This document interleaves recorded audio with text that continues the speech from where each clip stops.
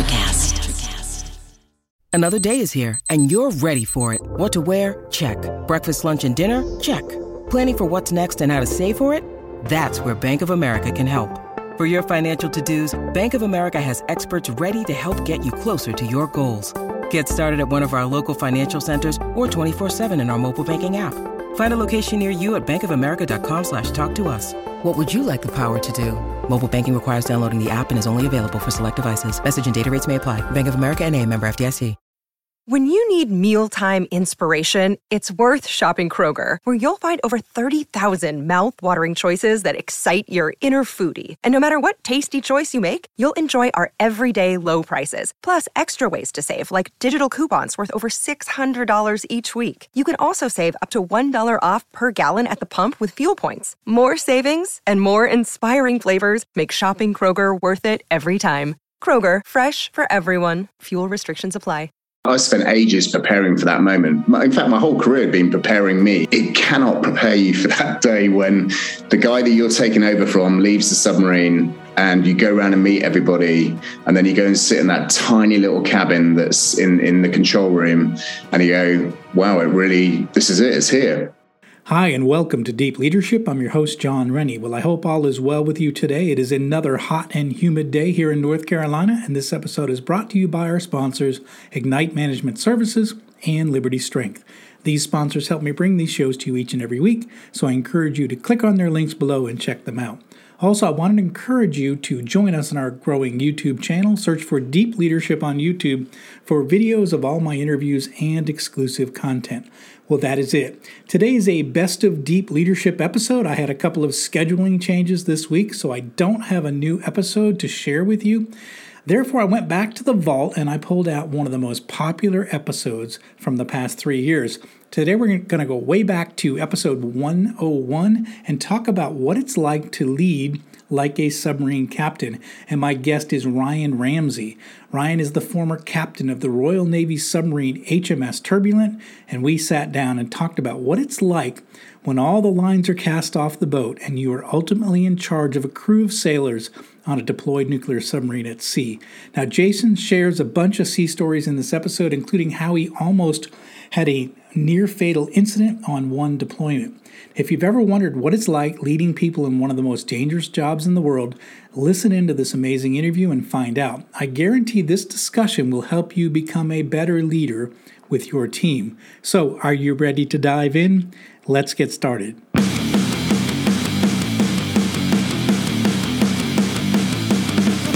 Welcome to Deep Leadership. Leadership is a people business. That's the philosophy of your podcast host, John Rennie. As a former Cold War submarine officer who spent 20 plus years leading businesses in corporate America before starting his own manufacturing business, he knows that leadership matters. Are you ready for some real-world actionable advice from John as well as his expert guests? I'm ready. The show starts right now. Welcome to the Deep Leadership Podcast. Today I'm joined by Ryan Ramsey. Ryan is the former captain of the Royal Navy submarine HMS Turbulent. He was also the commanding officer of the Submarine Command Course, which is the school for naval officers preparing to take command of a submarine. All in all, Ryan spent 23 years as a submarine officer in the Royal Navy, and I'm excited to talk to him about the really unique leadership lessons he learned throughout his career. So Ryan, welcome to the show. Thanks for having me. So, I got to ask you a question because I get asked every time I'm on a show. Why did you decide to go into submarines? Why did you decide that you wanted to be, of all things, a submarine officer? So when I first joined the Navy, I didn't want to be a submarine officer, but you get a view of experiences at the Naval Academy, and I remember this one unique day where we went on board HMS Splendid, which was an S-class nuclear submarine. And it was just so unique. And you looked around, you looked at the teamwork, and you looked at the camaraderie, and I thought, this is what I want to do. It's just amazing. And it wasn't even about being a captain of a submarine at that time. It was just about being a submariner and being part of that tight-knit crew. And that's why I went into submarines. Wow. Yeah. And it is a very unique, tight, like you said, tight environment, a lot of teamwork, camaraderie. And you're pretty much, you know your crew really well because, tight spaces, not many places to go. So it's a very unique environment. Yeah, it is indeed. So you spent in total, about 17 years in various roles as submarine officer before you took command. What was your experience like as a young officer when you first got to the boat and you realized that you were going to be in charge of sailors? It was really, I don't think I was prepared for it, the first bit. And that's my own preparation as opposed to anything else. I think I took it a little bit for granted that I was going into this particular role. But quickly, because you're of no worth while you're unqualified, it quickly made me realize that actually everybody on that submarine knew way more than I did about the submarine itself. And actually I need to bring myself up to speed if I was going to lead effectively. And so it really focused me. And as soon as you got through that, everybody trying to help you through that process, you'd realize you joined this tight-knit family, the submarine service, that as long as you gave 110%, they were always going to do the same for you. And for me, that was fantastic. Yeah, it's definitely a unique environment. I sort of felt the same. I don't know about on the submarines over there, but I know there was like this positive peer pressure to get qualified. Like, so, it was, they'd harass you when you weren't qualified, but there was this peer pressure that was, you need to be a valuable member of this crew and we're going to help you get there. Was that your experience as well? Yeah, absolutely. I mean, without being qualified, you're a passenger, and there's no space for passengers on board. And so, and even down to when the submarine gets alongside, and if you're not qualified, you can't be the duty officer at that period of time. That means that somebody else has got to step into that role. So you genuinely feel, without that pressure to get qualified, that you must get qualified because otherwise you're not giving enough to the submarine. Yeah. It's interesting too, like in civilian work, and, I've run a bunch of different companies, is there's generally not that peer pressure or that even internal pressure that people feel that they have to become valuable and useful. And I know for a fact, when I left the military and came into the civilian world, I felt that pressure just naturally because I'd been there. That was the way I felt as a submariner. And so it's interesting that I wonder if that kind of condition existed in companies, if people would be more apt to learn more, become more qualified, grow more. It's something that I think about a lot from a business standpoint. And I agree with you totally. I mean, I've been out of the Navy for nearly 7 years now, but every single company I've worked with on my journey to learn as much as I possibly can is about how much can I give back and how can I learn quickly so that I'm actually giving to the company as opposed to taking from it, which I don't want to do. Yeah, no, that's the same here. We in the U.S. Navy, we called them nubs. People weren't qualified; they were non-useful bodies, and I never wanted to be a non-useful body. It's a very uncomfortable place to be. So it is. So, at what point did you decide that you were going to make a career out of being a submariner? What went into the decision to say, you know what, I'm going to stay in, I'm going to do 23 years, I'm going to work my way up to command? What was the decision like for you? So interestingly, I always think that the narrative that I tell people is I joined the submarine service and I wanted to stay with it until I was in command and enjoy that journey. But when I left the military, I asked for all of my reports to come back, and it's really interesting because I was flighty. Every 2 or so years, I was going, hang on, I don't want to be here. I want to be doing something else, and it would have something saying we don't know whether he's going to stay or whether he's going to go. But there was a couple of tipping points for me. The first one was I was fortunate to do the first exchange with the Royal Netherlands Navy in their submarine service, and that really held me in.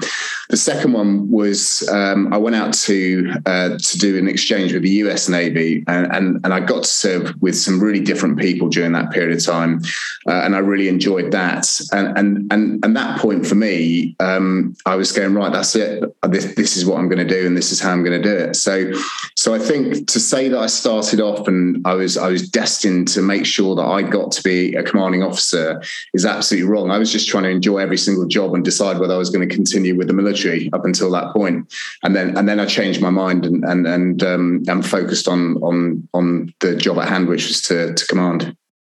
So it wasn't it wasn't your destiny, but you discovered it that this was you just kept continuing down the pipeline, and you decided this is really interesting, and you got some great experiences where you said, wait, this is really what I want to do.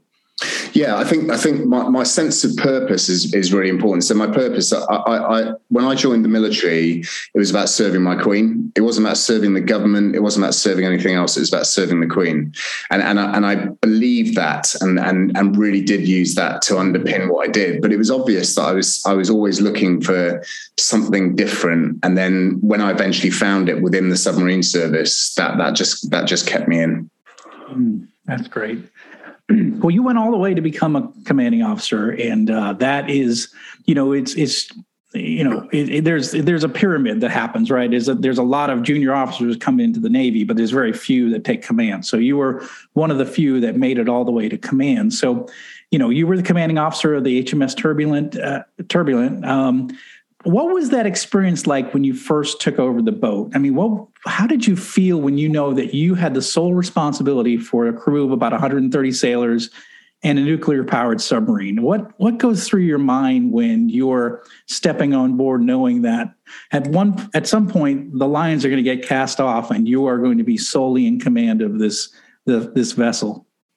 I think that first day is so unique, and it doesn't matter how I spent ages preparing for that moment. In fact, my whole career had been preparing me to be a commanding officer, and I knew about 8 months in advance that I was going off to HMS Turbulent, and so everything was preparing for that. But it cannot prepare you for that day when the guy that you're taking over from leaves the submarine, and you go around and meet everybody, and then you go and sit in that tiny little cabin that's in the control room, and you go, wow, this is it, it's here. And it is my responsibility. And I don't think you really feel it alongside, but as soon as you get to sea for the first time, and the first time you dive the submarine in command, or the team are diving the submarine, but you're actually in command while you're doing it, the real gravity of that responsibility. You've got to get these people to do the mission. You've got to bring them back to their families. You're responsible to their families. You're accountable to their families to make sure that they get back safely and you achieve the mission. So I went through that. And then after that, I stopped thinking about that, because it could weigh you down massively if you just consider that over and over again. And dealt with things sometimes day by day, but most of the time I'll be thinking way ahead as to the strategic elements. We go through it, and then once you get in that routine, you just accept. You understand. You accept responsibility. If things go wrong, it's your fault, and you deal with it. If things go right, that's the success of the team, and you'll answer and you'll protect your team, because you protect your team all the time, and you just function. It's a function of leadership for me, and then it just becomes natural behaviour, and then you're settled at that point. So your training kicks in, I guess, after a while, and you sort of get over the butterflies of, oh shoot, there's no one to look to when things go wrong. You're it. Yeah, absolutely. So I think when we do the Perisher course, the submarine command course, you do that as a lieutenant commander before you become a second in command or an XO. But the reality is there's always somebody else there. And you don't realize at the time because you've done the course and you've passed, and very few people do. But there's always somebody else there. So when I was an XO, the reality was the captain was there too. And my captain was great. So he would step off the submarine sometimes and let me take it to sea on my own. So I had that experience to build on. But the reality is when you're the captain, the buck stops with you. And not that you have to have all the answers all the time, but you're the one that's going to be making a lot of the decisions. Wow. In my latest book, I have a chapter called Run Your Ship Like a Submarine Captain. If I say to you, what would that mean to you to run your organization like a submarine captain? What are some unique, I don't know, how would you answer that question, I guess? So I've got a few elements really for me. So the first bit is about your team. Know your team. know everything about your team and know their families and understand everything about them, because the moment that you turn around and notice a change in one of your teams and it changes the performance, that affects everything else, and you have to be able to compensate for that and help them out. The second one for me is about consistency. I was always a very consistent, and I've been told this as opposed to me just saying it, but I was a consistent leader in that I was never too happy. I was never too sad. I never got angry. I probably showed disappointment on occasions, but I was steady. And so what they got was a captain who was continually steady all the way through and didn't go through this dynamic of massive reactions. And in the business world, I see so many leaders who go through that emotional thing and can't control it. And actually you need some consistency that goes through it. The third big bit for me is communications. So it's about going around and just talking to people. The Royal Navy have a term called walk the teak, which comes from HMS Victory and wooden ships. But it was about officers getting around and finding out what's going on, touching parts of the boat. It's our submarine, and you can't make decisions without having a quick look and seeing what things are there and understanding the conditions that people have to operate in. So that those for me are the sort of underpinning pieces that go with it.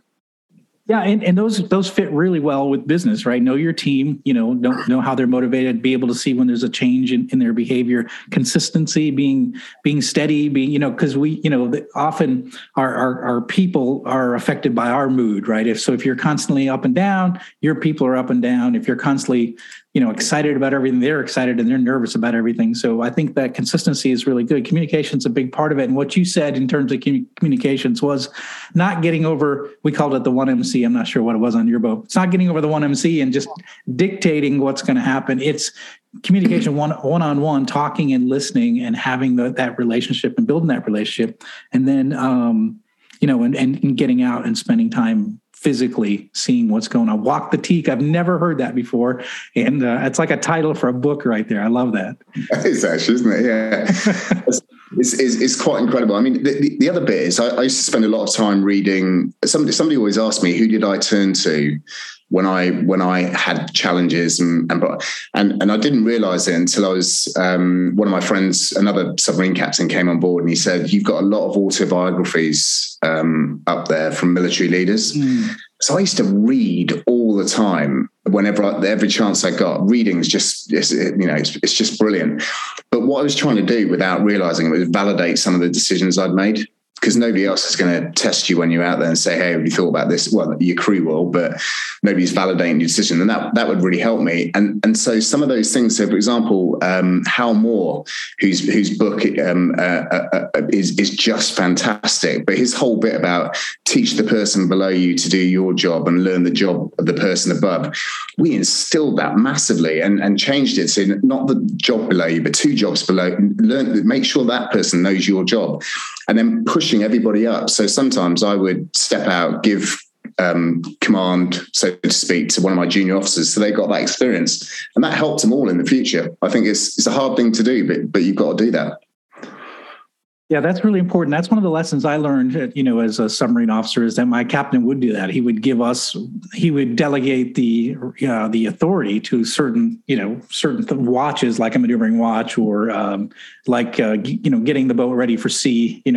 He would be off the boat and he'd say, "Rennie, get the boat ready for sea, and we're gonna take it out today." And he'd be off the boat somewhere, and I'm like, "Well, I've never done that before," So but one of the things they did was they delegated authority. My captain always delegated authority, but he never delegated responsibility. He always kept that responsibility. He was responsible for that ship and that crew. But he would delegate me, sort of give me the keys every once in a while. But he was always there to back me up if anything went wrong. And like you said, given those opportunities to do the job above you is something that was a big part of my experience as well. And I try to do it in my civilian career. But I think we don't do that enough in business. We tend to pigeonhole people into, well, you're a quality person, or you're a marketing, you're a sales. And we don't tend to try to give them an opportunity where they can go to that next level or get a more generalist view of the company. Yeah, absolutely. I'd agree with you. I rarely see that within businesses that I've operated in, where they spread the knowledge and spread the experience and create those opportunities. So let's talk a little bit. So on your last deployment, people need to understand this, is that you spent 190 days under the ocean on a 267-day deployment. That's pretty significant. And you travel more than 38,000 miles on that last deployment. What is it like when you come back to port after a successful mission like that? And what did you feel? We're going to talk about a certain thing that happened on that mission, but just overall, what did it feel like to accomplish something that significant and to come home safely with your crew? What's that like as a captain? So I'll tell you, it was really interesting, because that last day was my last day in command as well. And the getting home was such a struggle. I mean, she was an old submarine. She was nearly 30 years old by the time we got back, and things are breaking down all the time. And when we got into the Mediterranean, got through the Suez Canal and got into the Mediterranean, you sort of just praying you're going to keep it all together to get back. But that last day was, it was a really tough day for me that day, because we'd been so tight as a community, came back alongside, literally handed over the keys to somebody else, stepped off the submarine. I remember saying on the 1MC, saying, "Man, it's been a privilege," and then feeling really tearful. And then the happiness of seeing my kids, which was absolutely amazing to see them on the jetty. And then there was this massive void, because I went back home and I had no responsibility. I had nobody's going to be calling me up telling me that the reactor's been shut down and they're in this position or they've done this. I had to have my phone back, so I now no longer had a phone, because I never had a personal phone, and it was just this blankness and a massive void. And it took me. They call it the command blues, but it took me a while to get over that, actually. It'd been such a big part of my life. In fact, it consumed my life totally, and I just had it removed like that in one day. But we did, we got back safely after 286-day deployment, so I was happy about that too. We'll be right back after a quick word from our sponsors.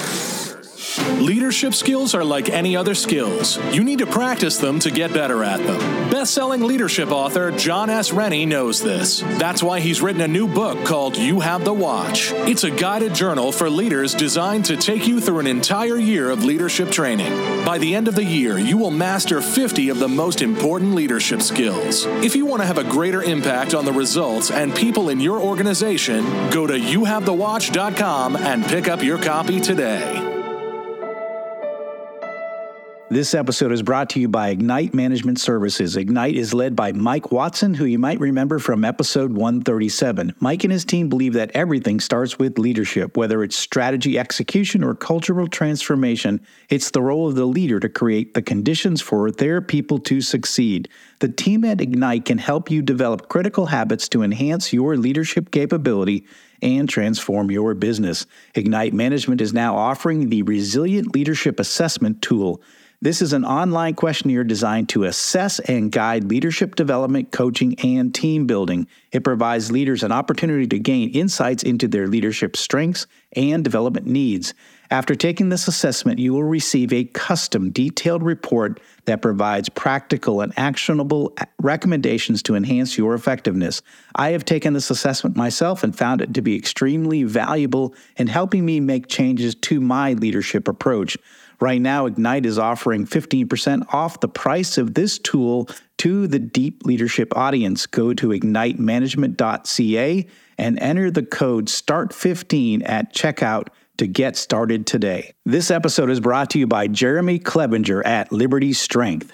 As a high-performing leader, you know that leadership isn't about telling people what to do, it's about leading by example. And for most people, the one area that they are lacking when it comes to leading by example is their health and fitness. By improving your health and fitness, every other area of your life improves. Your energy skyrockets, your sleep improves, your confidence increases, and more. But how can you get and stay fit as a busy leader? Well, you do what you've always done. You hire the best people for the job. Don't struggle on your own. Put Liberty Strength in your corner. Jeremy and his team will work with you to take your physique, mindset, nutritional habits, and more to the next level with his step-by-step, all-inclusive coaching program. I've worked with Liberty Strength for the past 2 years, and I'm in the best shape of my life, and I'm still hitting strength personal records at 56 years old.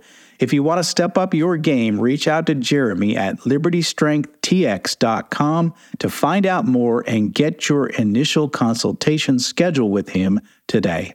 At Evernorth Health Services, we believe costs shouldn't get in the way of life-changing care, and we're doing everything in our power to make it possible. Behavioral health solutions that also keep your projections at their best? It's possible. Pharmacy benefits that benefit your bottom line? It's possible. Complex specialty care that cares about your ROI? It's possible. Because we're already doing it. All while saving businesses billions. That's Wonder made possible. Learn more at evernorth.com/wonder. You telling that story, the emotions, I write about it in my book, just coming down the ladder, from I had the watch, so we were on the surface, coming down the ladder, knowing it's my last watch, and having, the chief of the watch shake my hand, and it just was like, wow, I'm never going to do that again. And that's a really, really weird feeling to know that you trained so hard, you did a lot longer than I did, but then knowing that you're never going to do that job again, it's really emotional. And just you telling that story, I was getting emotional just hearing it. So it's something that it's pretty special to get to do these kind of jobs, and it's hard when you step away from it. But I mean, as you say, we've trained up the next generation to take over, and it's their time, But it's hard when it's just when it's over. Yeah, it's difficult. It is, it absolutely is, and the whole bit for me was about serving a team, which was fantastic. It was the greatest privilege I could have ever had to do it. Nothing else is going to match it, and it's taken me a while to accept that. I can't find that same feeling. But I look back, and until I get really, really old and can't remember this stuff, I will always remember that as the best 3 years and 4 months that I could ever have. I love it. That's so cool. So I want to talk to you about that. You had an incident that happened on that patrol or on that deployment, You had a catastrophic failure of your air conditioning systems on board the boat, and temperatures on the boat got close to about 140 degrees Fahrenheit. You had 100% humidity. You had 26 sailors that suffered from heat exhaustion, 8 of which were life-threatening. You had a real crisis on your hand on that deployment. Tell us a little bit about, from a leadership perspective, what you went through as the captain of this submarine. You're in charge, and you have a major crisis on your hands, of which could potentially be deadly. How did you go through that? What were some of the emotions? How did you lead through that time? Yeah, so the first, the incident was crazy, and it happened so quickly. When you look back at the time, it was basically a 2.5 hour incident that nearly cost the lives of a lot of people. And the key bit for me was it was a completely wicked problem. I'm all about tame problems and wicked problems, and you tame problems through training, and you train for this. But nobody had ever seen this. None of us had seen this before. And then when we started with the first few casualties, that was, I found that really horrendous. Seeing my team just be, one paramedic on board trying to deal with all these different casualties, and me getting around the submarine, communicating to people, checking how they are. The temperatures are crazy hot. I'm starting to worry about weapons when they're going to cook off. Is the reactor going to shut itself down? Where do we get help from? And I'm doing all this in my mind whilst trying to assimilate information as we're going around. Now, I did feel I was really scared. I mean, genuinely, internally, really scared. I remember looking at a photo in the early stage of the incident, of a photo of my family, thinking, "This is it. I'm not going to see them again." And then changing, going, "No, we need to fight through this, and I need to do what I do and just get going with it."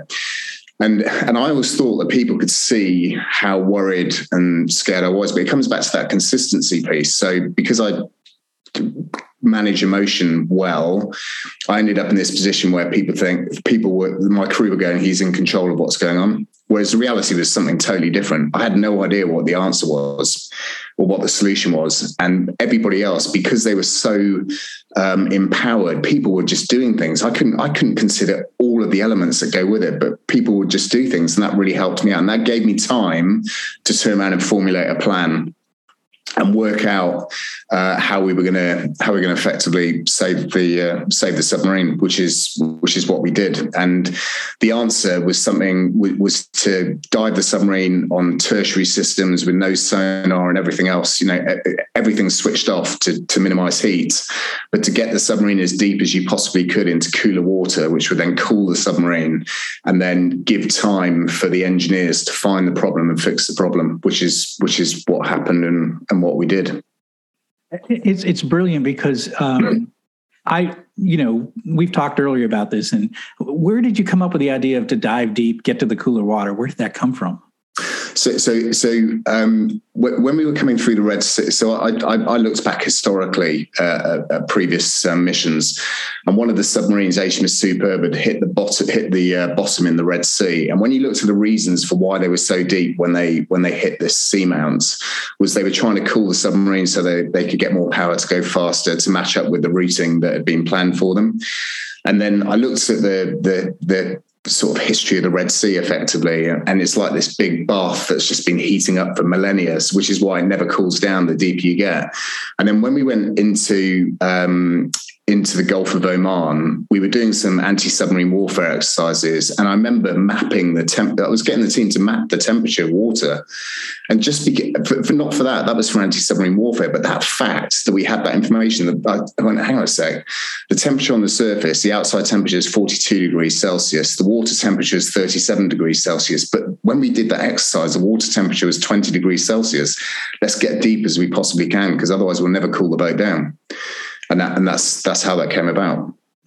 Yeah, that's and again, I think leaders who are listening into this, what does that mean for you?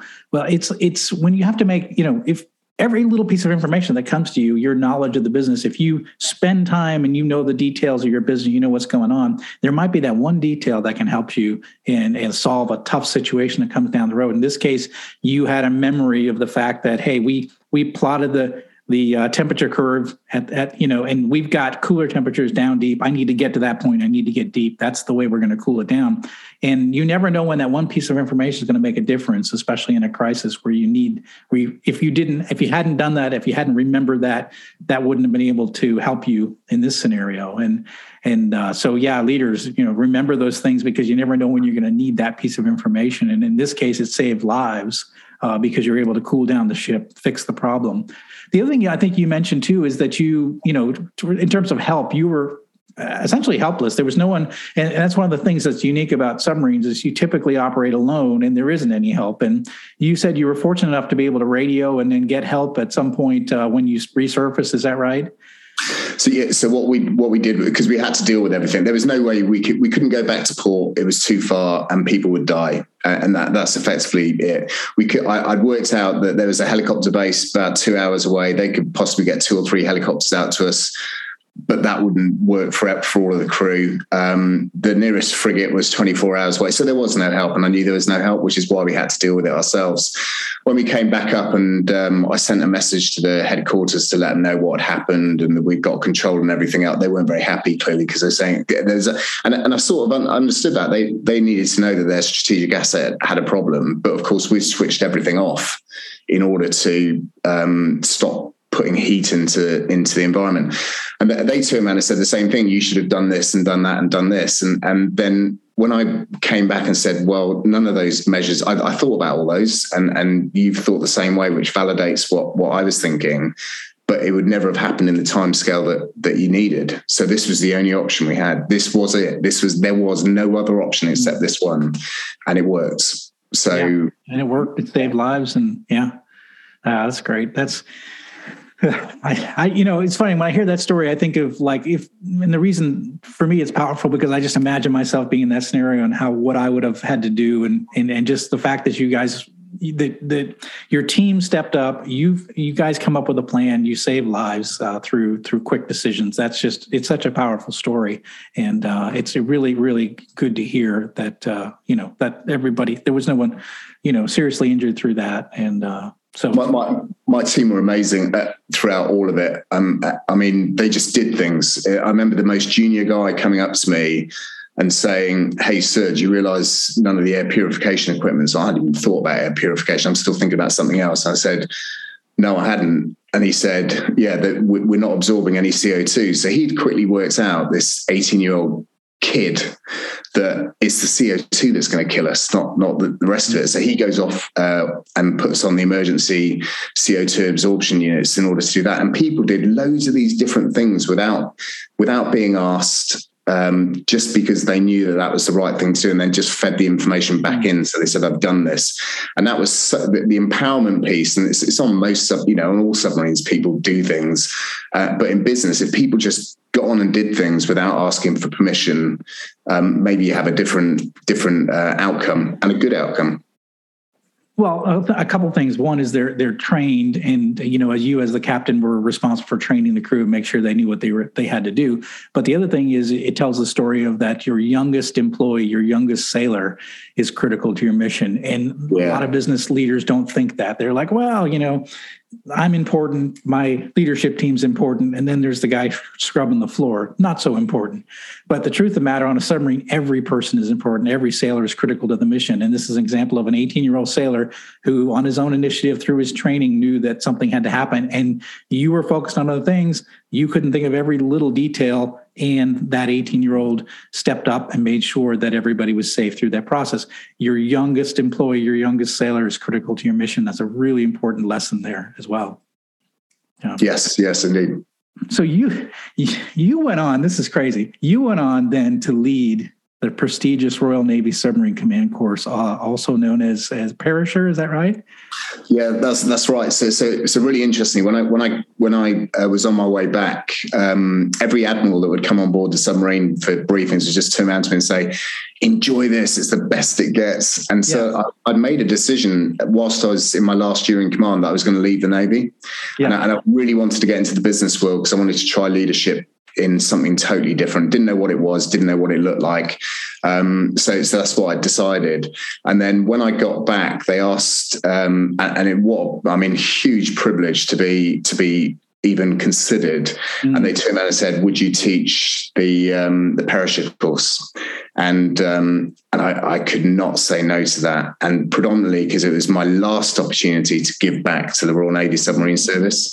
So to go into that role, no desire to be a higher rank, an admiral or anything else, just to give back to the next generation of submarine leaders and the crews that they were going to be serving with them was a privilege. So yeah, I mean, it was a crazy 2.5 years. It was more challenging sometimes than being a captain. It really was more challenging, but it was great to be able to give back. Yeah, and this is a course that has a fairly high attrition rate. People don't get through it. Just because you get in doesn't mean you're going to get through it. So, and you're really testing. You're testing everything about that individual going through that course. Can they take command of a nuclear submarine? Can they do what you did? What are some of the important lessons or things that are taught through that school with these prospective commanders?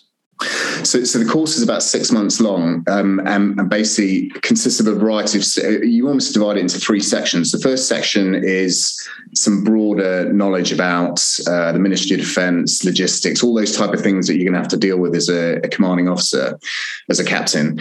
The second phase is a shore phase in the simulators, so you get to practice everything in the simulators. But make your mistakes there. This is all training, right? This is just training. Make your mistakes now, because when you go to sea, making a mistake has consequence. And then we take them to sea for 4 weeks. And during that 4 weeks, it's just war, basically. It's the only way I can describe it. And it's a really high intensity war as well. The amount of money, assets, everything else that the Royal Navy shoves at this course is incredible. Multiple frigates, aircraft, special forces, you name it. Everything comes to train these prospective commanding officers up. And then I put them under huge amounts of stress, and I stress them out to the max because they need to learn where their limits are. And the piece and responsibility for the perisher teacher is you're the backstop. So they might push themselves way beyond their boundaries, but what you can't allow them to do is push them beyond your boundaries, because otherwise you'll end up creating catastrophe. And it's my lesson. If I turn around and look at the students who passed and the students who failed, some of them went on to go and command ships. They went on to go and do other things, but they just weren't capable of commanding a submarine. And that's for a variety of reasons. Sometimes decision making, so procrastination over decision making. Sometimes making decisions so fast that they didn't give time to do it. So finding the right balance between when do I really need to make that decision and then making it when you do it.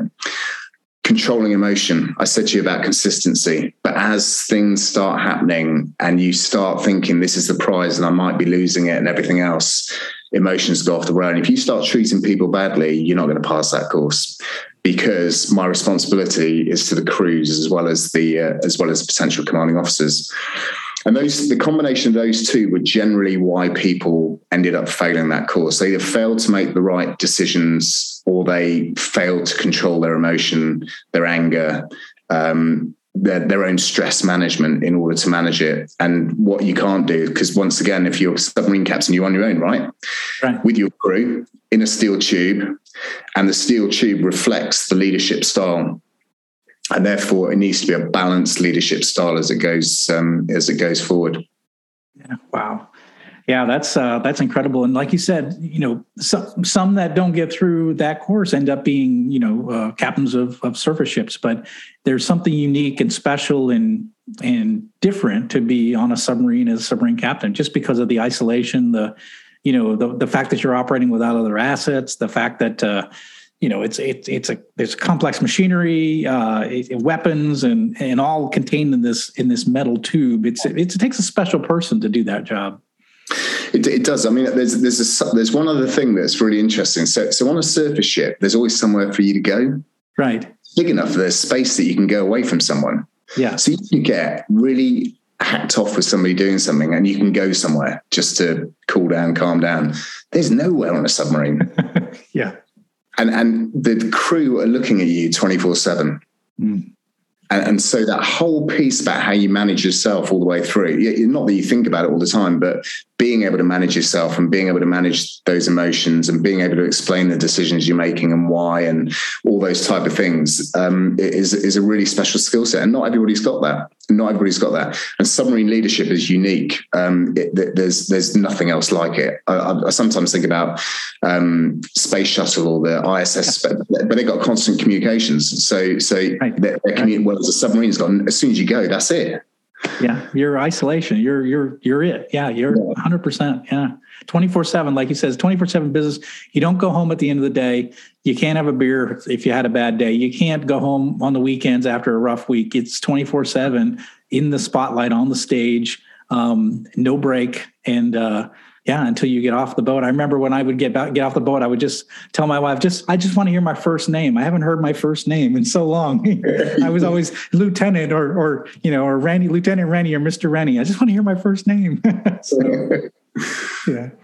So you have a book out, and it's called SSN 14, and it talks about your time as a commanding officer. What else is in the book? What if people are interested in learning more about your experiences, what's in the book that they could learn from? Yeah, so this was written, basically I kept unclassified diaries when I was in, because I just wanted, when I wrote the book, it was all about a bit of legacy, so that my kids, when I'm old and have forgotten everything, at least that's there and I can reflect back and read it. And I've read it recently, actually. I haven't read it since I wrote it, and actually it was really good rereading it, and how my perception of things have changed over a period of time. So it's good to get back. But what I do is I talk a bit about my leadership journey, why I chose submarines, my perception at that time of what leadership was, the elements of leadership, and it's changed a little since I've been in business. And then it talks about that 286-day deployment and takes the reader through the good, takes it through the bad, through the challenges, mostly about the challenges, and then brings you back home with hopefully some lessons that will help leaders in their own thing. I'm not telling anybody how to do it. That's not what it was there to do. It was just to share my perception of that period of time. Okay, so it's called SSN 14, and we'll put a link in the show notes. And you're working on a new book, is that right?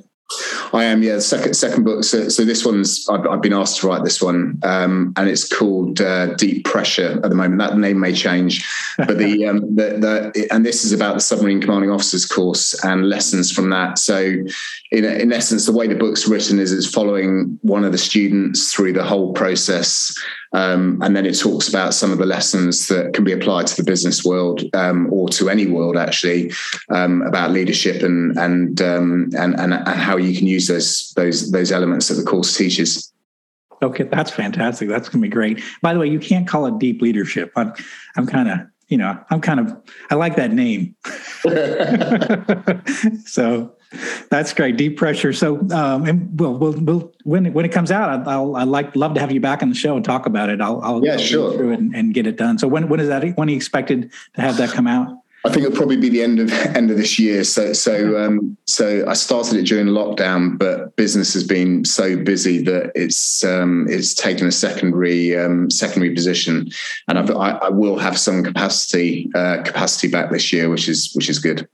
Okay. Well, very good. We look forward to that. And really, Ryan, I appreciate you coming on the show. I think you bring a really unique perspective. I know I do a lot of lessons about, what it's like to be on a submarine, how you can bring that to business. I think you were in a lot longer than I was. You had command, which is something I never had. I think you bring some really unique lessons and a unique perspective. So I really encourage people, if you want to dive deeper, here, I just said that. If you want to dive deeper into this topic, I think I highly recommend pick up this book, SSN 14. You'll learn a lot more.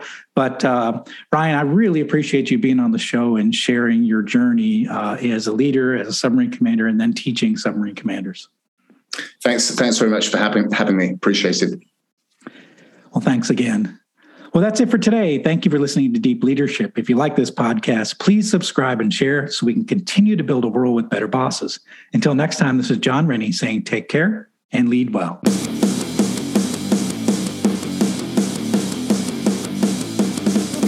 Thank you for listening to Deep Leadership. Thank you. Thank you. Thank you, thank you, thank you for all you do. We hope you enjoyed today's episode.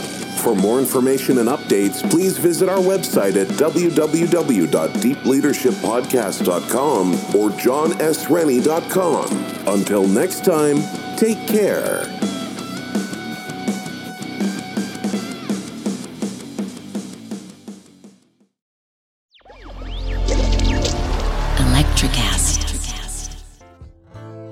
Welcome to Tuning Into Sound Wellbeing, where we harmonise your mind, body and soul.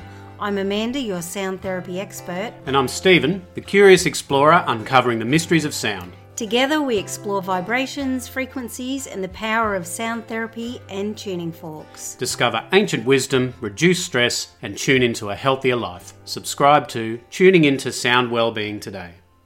Welcome to Ringside with Ray and Prince. My name is Ray Leonard Jr. Oh, is that the set? No, that's just my dad. My name is Prince Daniels Jr. Daniels again with a big home touchdown. On this show, we come to humanize athletes, entertainers, business executives. We're going to see what makes them tick. Tuesdays, 10 a.m. Pacific time on Spotify, Apple, Amazon, and wherever you get your podcasts. We'll see you there. Peace and power.